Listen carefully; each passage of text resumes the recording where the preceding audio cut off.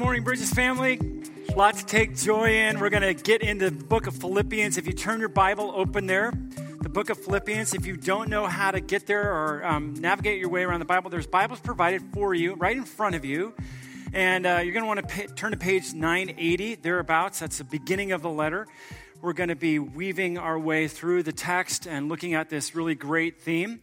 And although Pastor Nate said that, our joy isn't found in the trivial things, the things that are passing, which is absolutely true. We're going to talk about kind of where it is centered squarely. There is, those circumstances in life that do bring us joy, like today, which is Pastor Fred's birthday. So make sure that you give Fred lots of hugs and other things. Does he have a wish list? No, it's just good. It's just good right now. But if there's other things you can supply to him, just love on him if you would. Great. Happy birthday, Fred. Yeah. Okay. So good morning. And we're in this really wonderful text. If you would, as we begin, open up and you've been given a bulletin. There's space in the notes for you to address a question. It's a challenging question.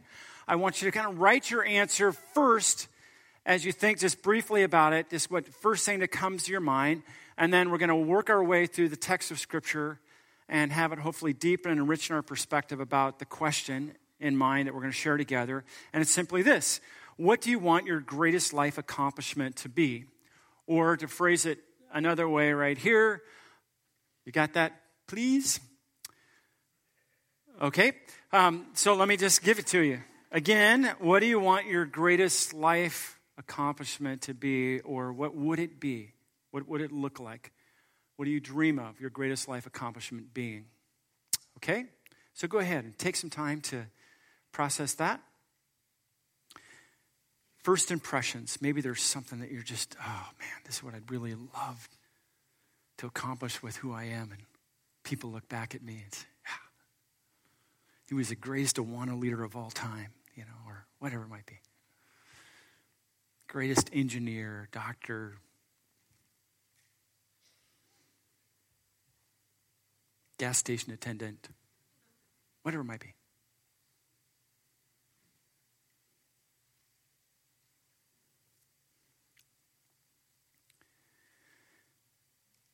Now for some perspective. Over the last 2,000 years, millions of believers have fallen in love with this book of Philippians. And there are some really good, solid reasons why it's so rich and life-altering in terms of our perspective. It's just it's full of this really deep, great joy in the middle of Paul writing it in really difficult circumstances. And we're hoping, as we go through this series, that you'll come to love it as well if you haven't yet already. And some of the ways that we study Scripture are verse by verse. We'll just go through verse by verse and look at the text and think about the flow of what's being said and just get it deep into our skin.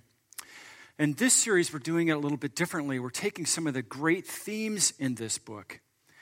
And the greatest theme being this: how is it that a person, a Christ follower, finds joy in the middle of all things, in the middle of life? How do you find joy? And thinking about how Paul uses particular themes that feed into that. How is it that we live lives of joy? And last week, if you were with us, Pastor Ray was here, and he was teaching us really in great ways about how our identity connects with that place of joy. And he gave you a couple homework assignments. Do you remember what they were? It's okay, I'll refresh the memory here. First is to read through the book of Philippians. So it'll take you between 10 minutes and half an hour or an hour, depending on how long or how slow you read and how much you digest as you read. But we're just encouraging you to take the time this week to read through it.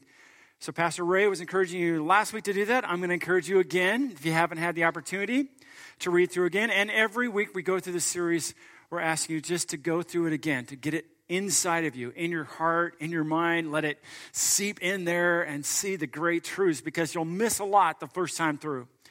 And you might want to think about reading it in different versions, but just take some time in the space of your busy week and read through the book.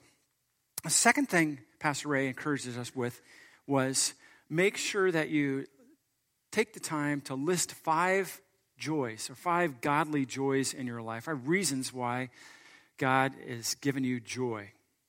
So if you did that, that's fantastic. If you haven't got to it yet, this would be a good time to get to it, right, today. To think about what are those places that God has brought joy into your life. Now, you might be in the middle of discouragement and disappointment and frustration. Maybe work is really difficult right now, or maybe family life things are going on. I'd still like you to step back and think about what produces joy for you. So in the scripture, in God's word, it teaches us that who God is, how he has made us to be, and what he is doing in our life currently, those are joy producers. Isn't this wonderful news? That he is not done yet with the person sitting next to you. Isn't that great news? And I saw some of those wives looking at the husbands. Isn't it great news that he is not done with you and with me? He is still at work, according to Philippians, for his good pleasure, doing what he needs to do for me to grow through my weaknesses, through the struggles. Every one of us, he is, if we're Christ followers, at work in. So last week, we began our study in Philippians thinking about how our identity affects the joy in our lives. And in particular, he was pointing out the foundational source, Pastor Ray was pointing out foundational sources for our joy in our identity. And Philippians begins his book by stressing, underlying 2 things. First, that we are, for follower of Jesus, we are a servant of Christ. We are a slave of Christ. And even as you hear those words, you might be thinking, wait a second. How is that possibly a joyful thing to be a slave or a servant? So you need to understand that Christian servanthood is uniquely distinctive. It's different.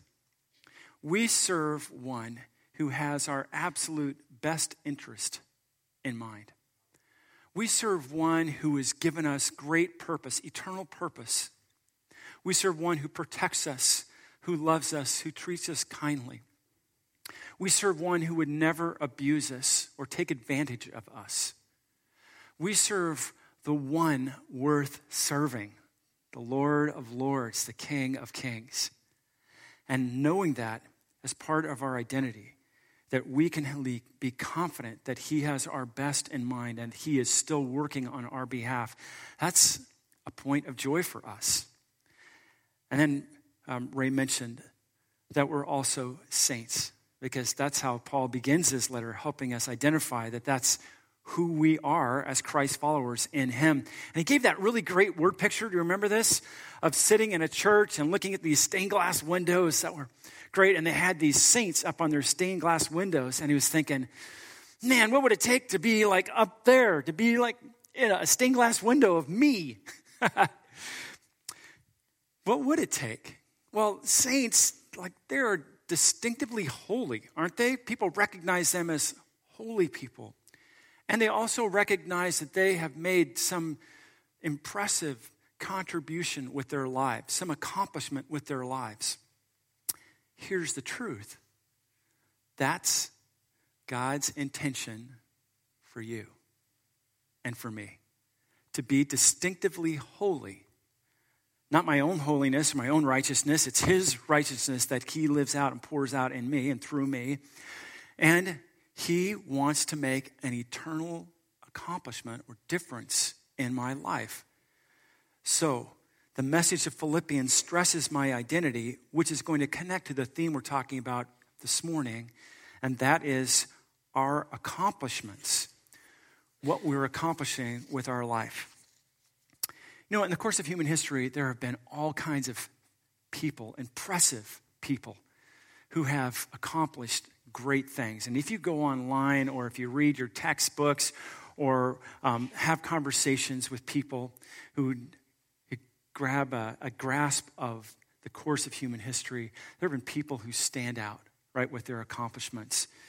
There have been explorers like Marco Polo and Vasco da Gama and Christopher Columbus and Sacagawea. I like that name. and Amelia Earhart, who expanded our horizons with their explorations. And there have been great musicians like Beethoven and Mozart and Bach and Clara Schumann and Jacqueline Dupree, who took music to new heights. Jefferson, he penned the Declaration of Human Rights. It took Lincoln and Wilberforce and Stowe and Susan B. Anthony to help us work that out in our society, in our culture, to make rights real. And then Watson and Church and Suzuki and McClintock have opened the doors to genetic research, all these fantastic accomplishments. And then there were the inventors, Archimedes and Edison and Tesla and Marie Curie and Shirley Jackson. And one of my favorites, Nancy Johnson. You know what she invented? The ice cream maker. What a great invention, right? And of course, Da Vinci, who invented things that people had no idea what they were for several hundred years. He was so far ahead of the curve. Da Vinci once observed, "It had long since come to my attention that people of accomplishment rarely sat back and let things happen to them. They went out and happened to things." Isn't that a great perspective? Accomplishers do significant things. And when we look at all of these accomplishments of all these people, it gets pretty humbling. How could I possibly do something on that scale? How could I make my life matter in significant ways? What will my life accomplish? The Apostle Paul is, I believe, a dangerous teacher and discipler of people. He often messes with our assumptions and our comfort zones. And he does that in the book of Philippians. Here's one way. Philippians chapter 1. Look at verse 20 and 21. It has a statement in there that is well known to Christians. "It is my eager expectation and hope that I will not be at all ashamed, but that with full courage now as always Christ will be honored in my body, whether by life or by death. For to me to live is Christ and to die is gain." Have you ever thought about that phrase? To live is Christ and to die is gain. My greatest accomplishment is to live for Christ. And that's because, according to God's word, accomplishment starts and ends with honoring Jesus. Accomplishment starts and ends with honoring Jesus. That was everything to Paul. If you could have a conversation with him or if you observed his actions, he was achieving great things by honoring Jesus and not himself. And if you're a follower of Jesus, this is what Paul is compelling you to do in the book of Philippians. This is what God made you for. This is what brings lasting, real joy to you. But it's challenging to live out, isn't it? To honor Jesus in all that I am and all that I'm becoming. Paul's message here forces us to examine ourselves. How is God presently being honored in your life? This past week, how was God honored in you? It's difficult to think about. Could you declare with Paul, for me to live is Christ and to die, it's gain? Now, Paul has already given us some insight in the letter about how this happens in our lives. He gets practical by praying it out. So, look at the prayer just a few verses before that passage we just read in verse 20, starting in verse 9. Verse 9, chapter 1 says this: "And it is my prayer that your love may abound more and more with knowledge and all discernment, so that you may approve what is excellent and so be pure and blameless for the day of Christ, filled with the fruit of righteousness that comes through Jesus Christ to the glory and praise of God." And that's a comment that's packed with truth, isn't it? Paul's using this letter, the letter of Philippians, to make disciples, followers of Jesus, to speak into their life, to help them appreciate what really matters most. what at the end of the day should be accomplished in and through their life. And specifically, he calls them out in a prayer, praying these things over them. First, that they would experience and practice a maturing love and a greater holiness and real fruit or accomplishment. And he challenges them to this kind of growth, knowing that these priorities produce great joy for us. In the Christian experience, maturing love and holiness, when they're worked out in our lives, then God is honored and real fruit is produced. But there is no accomplishment outside of your growing and maturing in love and holiness, and understanding how to love God with all of your heart, soul, mind, and strength, and growing in that, and loving people, loving the church, loving people who don't know the Lord, and then developing in your personal holiness, your walk with the Lord. These things are significant, and there won't be fruit without them. And these things bring praise and glory to God when righteousness is produced in my life. Now, here is an essential thing to get in your heart and mind when we think about this, because it can be a little overwhelming, can't it? Maturing love, greater holiness, and real fruit are entirely a work of God. They're not your work. You can't produce those things in your life. God produces them in you as you yield to him. And that's because your identity is firmly anchored in Christ's accomplishment, which we just celebrated here in communion. And it's not your accomplishments, it's his.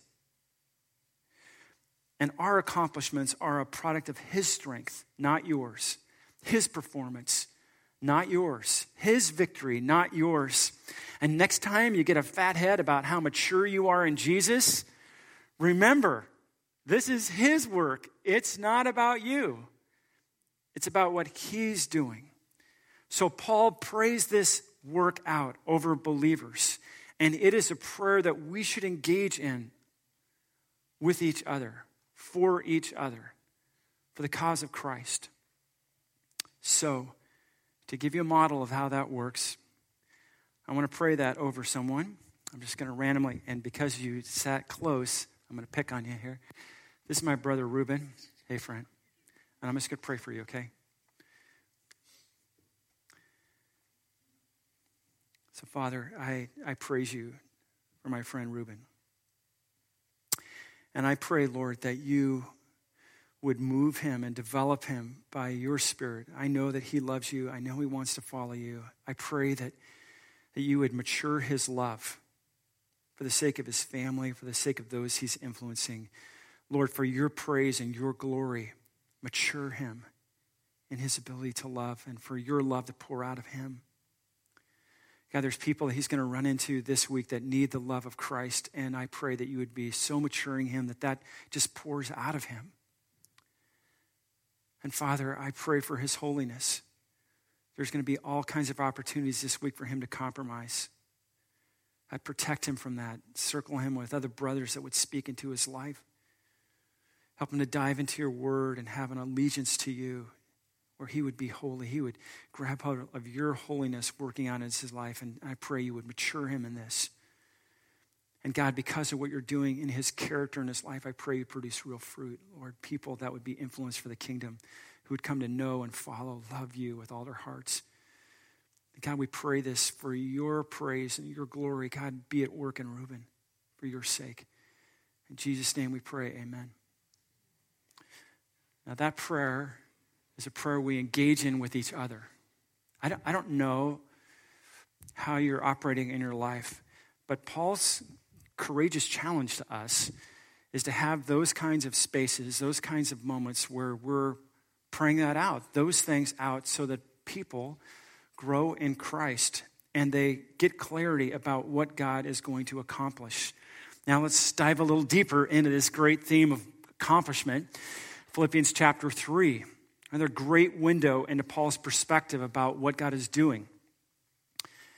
Paul says this, Philippians chapter 3, verse 7. But whatever gain I had, I counted as loss for the sake of Christ. Now, here's the context of his statement. He has just listed a lot of things that he had done before he met Jesus, before Christ grabbed hold of his life and changed him. So he says, whatever I had before, that was loss. Indeed, I count everything as loss because of the surpassing worth of knowing Christ Jesus my Lord. For his sake, I have suffered the loss of all things and count them as rubbish in order that I may gain Christ and be found in him, not having a righteousness of my own that comes from the law, but that which comes through faith in Christ, the righteousness from God that depends on faith, not his own works or his own accomplishment, but his faith, that I may know him and the power of his resurrection, and may share his sufferings, becoming like him in his death, that by any means possible I may attain the resurrection from the dead. Before he came to faith in Christ, Paul had this really impressive resume. He had gone to the best schools. He was a great communicator and leader of people, an influencer in his culture. He was respected and looked up to, and he was on the fast track. But he was in the thick of doing things that sucked the joy out of our life because he was living for the approval and the acceptance of other people and the acceptance even of God, not realizing that he was loved by God and we don't earn God's love and his acceptance. And then meeting Jesus changed everything in his life and gave him perspective, and he stepped off the treadmill of trying to meet other people's expectations and all the commands in the law, and God poured joy into his life. He's writing this from prison, and everything had been taken away from him, and yet he can still say, for me to live is Christ and to die is gain. And all this other stuff was rubbish. It didn't mount to a hill of beans. All the things I was chasing after, all the things our culture compels us to chase after, a greater house, a bigger bank account, more titles on our name, better grades at school. That wasn't the greatest accomplishment. It was honoring Jesus that mattered to Paul the most, and what he sells out for. And that's why Paul could passionately be committed for people to understand that this was a priority for him. Paul took thoughtful inventory of his accomplishments and measured them against the accomplishment of knowing Jesus, and found that the credentials and the accolades that he once pursued, it didn't mount to anything but rubbish compared to knowing Jesus, to knowing Christ his Lord intimately, deeply, and well. Could you say the same thing this morning? Could you honestly say, that's what really matters to me, knowing Christ? No one I know sets out to accomplish wholly selfish things. You work hard at your job or education because you believe in what you're doing and what you're involved in. And Paul did too before he met Christ. And then he had this life change, a heart change for him. And he realized that all that stuff in comparison was rubbish. For his sake, I have suffered the loss of all things, and I count them as rubbish in order that I may gain Christ. And it wasn't a theoretical statement for Paul. He had lost all his material possessions. He had lost his reputation. He had lost relationship with family members. He had lost everything. He's sitting in this dank cell, and he is full of joy because of what he has gained. It's crazy, isn't it? He has perspective about what matters most in his life. It was totally worth the change for Paul, because by faith he now knew God. And he knew that he was God's. He didn't have to seek God's approval. He was loved by him. He didn't have to lug around guilt or shame. He was accepted by him, forgiven and loved. And not only this, he was experiencing the present power of the resurrection through the risen Christ Jesus who was working through him. But what does that mean for us? Recall again with me where Paul had journeyed. He was in this position of power and prestige, and all kinds of people looked up to him. And he had physical power over people that he was persecuting. And now he was in prison, a target of persecution. And yet the power of the resurrection had given him a power and a joy that had been absent in his former life. And he wouldn't trade anything for that. What's the worst that could happen to him now, he thought? I'm going to go and be with Jesus right away. That's the worst that could happen to me? I'll risk anything. God has given me perspective. And not only this, Paul was witnessing in the most amazing setting God do great work, produce real lasting fruit in his life in the most unlikely of settings. He gets thrown into this horrible prison setting. And all of a sudden, in chapter 1, we discover God starts bringing unlikely people to faith in Christ. He starts making disciples where he's at, with the jailer, with other prisoners, even with the palace guard, these influential people. And he realizes God can use me anywhere. God can do stuff in my life regardless. In my weakest place, in the hardest circumstance, God loves to use me. And that produced joy in his life. I thought, this is fantastic. It gave him great perspective. I want you to know, brothers, he writes in chapter 1, what has happened to me has really served to advance the gospel. It's verse 12, verse 13. So it has become known throughout the whole imperial guard and all the rest of my imprisonment is for Christ. And most of the brothers, having become confident in the Lord by my imprisonment, are much more bold to speak the word without fear. People outside of prison saw what was happening in Paul, and they started speaking boldly and making disciples. And people caught the vision, and when that happened, it produced great joy in Paul because he saw other people walking with Jesus and becoming more bold for their faith. Isn't that a great life accomplishment to think about? Now, I want you to go back to your statement that you wrote. I want you to consider it deeply right now. What would your greatest life accomplishment look like? Take a second and rethink the passages a little bit. What would that look like for you?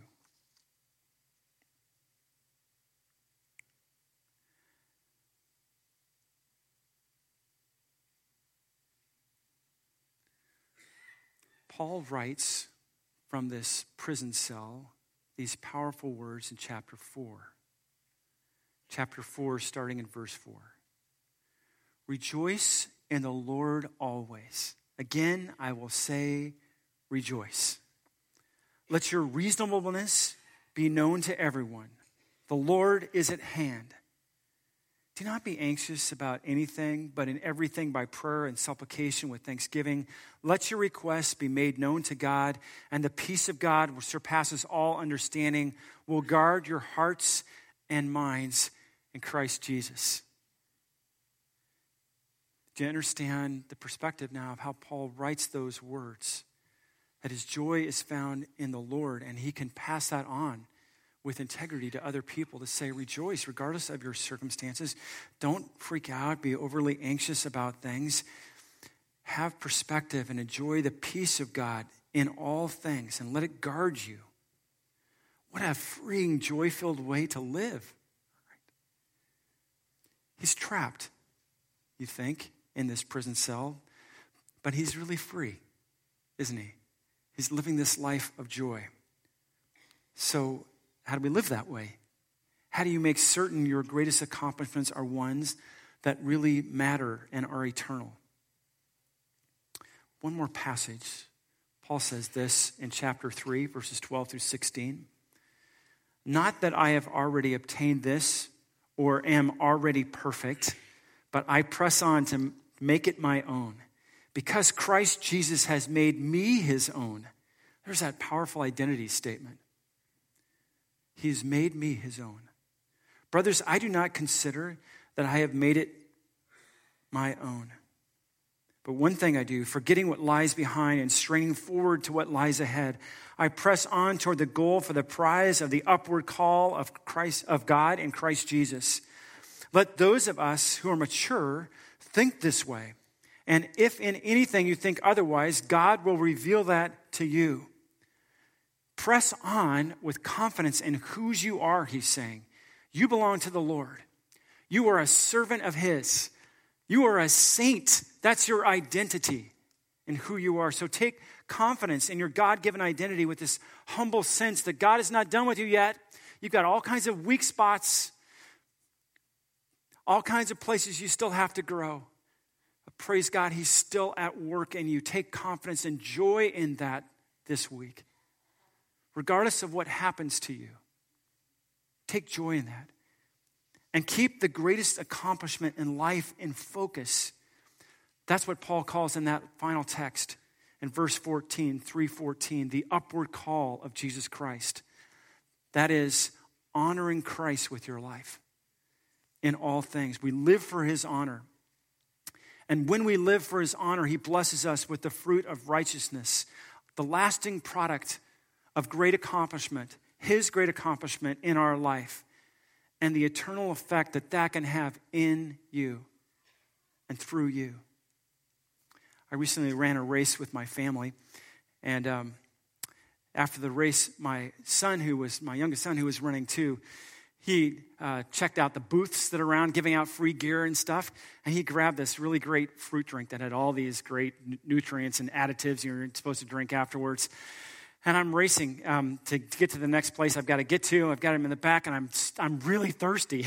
And I discovered that the older I get, the more I need that nourishment, after I really spin myself. And I said, can I have a little of that, And I grabbed some, and oh, man, it was so refreshing. That's exactly how the joy of the Lord is supposed to be to us in our depleted places. When we live for the honor of God, it refreshes us. It releases us from whatever prison we're in or whatever place of discouragement or whatever place of just being spent, and just nourishes us when we get this right. So I'm encouraging you to get it right this week, to read once more through the book of Philippians and let it nourish you. And this week, think again about that phrase we've been working on. The greatest accomplishment of your life, what is it? What do you want it to be? What does the Lord God of heaven and earth who created you, what does he want that to be? Next week, we're going to be addressing the topic of joy in the midst of suffering and hardship. I think it'll speak truth and encouragement to you, so I encourage you back. One final note. If you're a person who came this morning and you don't have a living, healthy relationship with God, some of this stuff might have seemed very foreign to you. I want to encourage you to step into a relationship with him, to experience his love and acceptance and forgiveness and a change of identity and a change of what really matters to you. And you can do that as you simply get honest with God and you turn your life to him.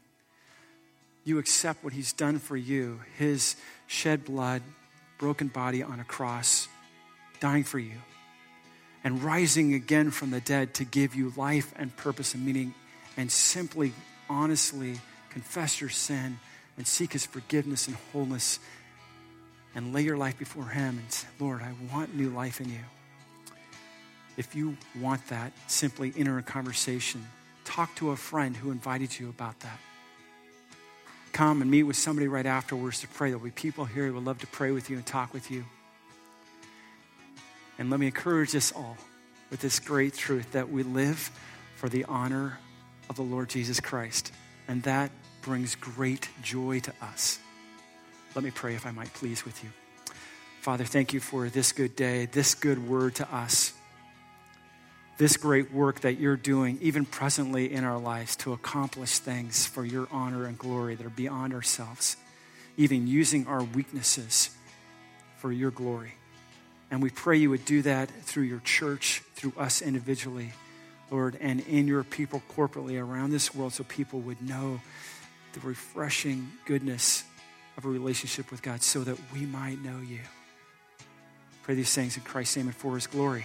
And all God's people said, amen.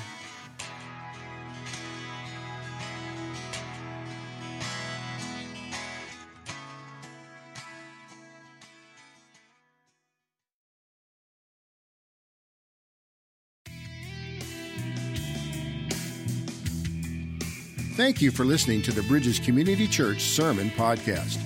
Bridges Community Church is located in the San Francisco Bay Area in Fremont, California. To know more about Bridges Community Church, please go to our website at bridgescc.org.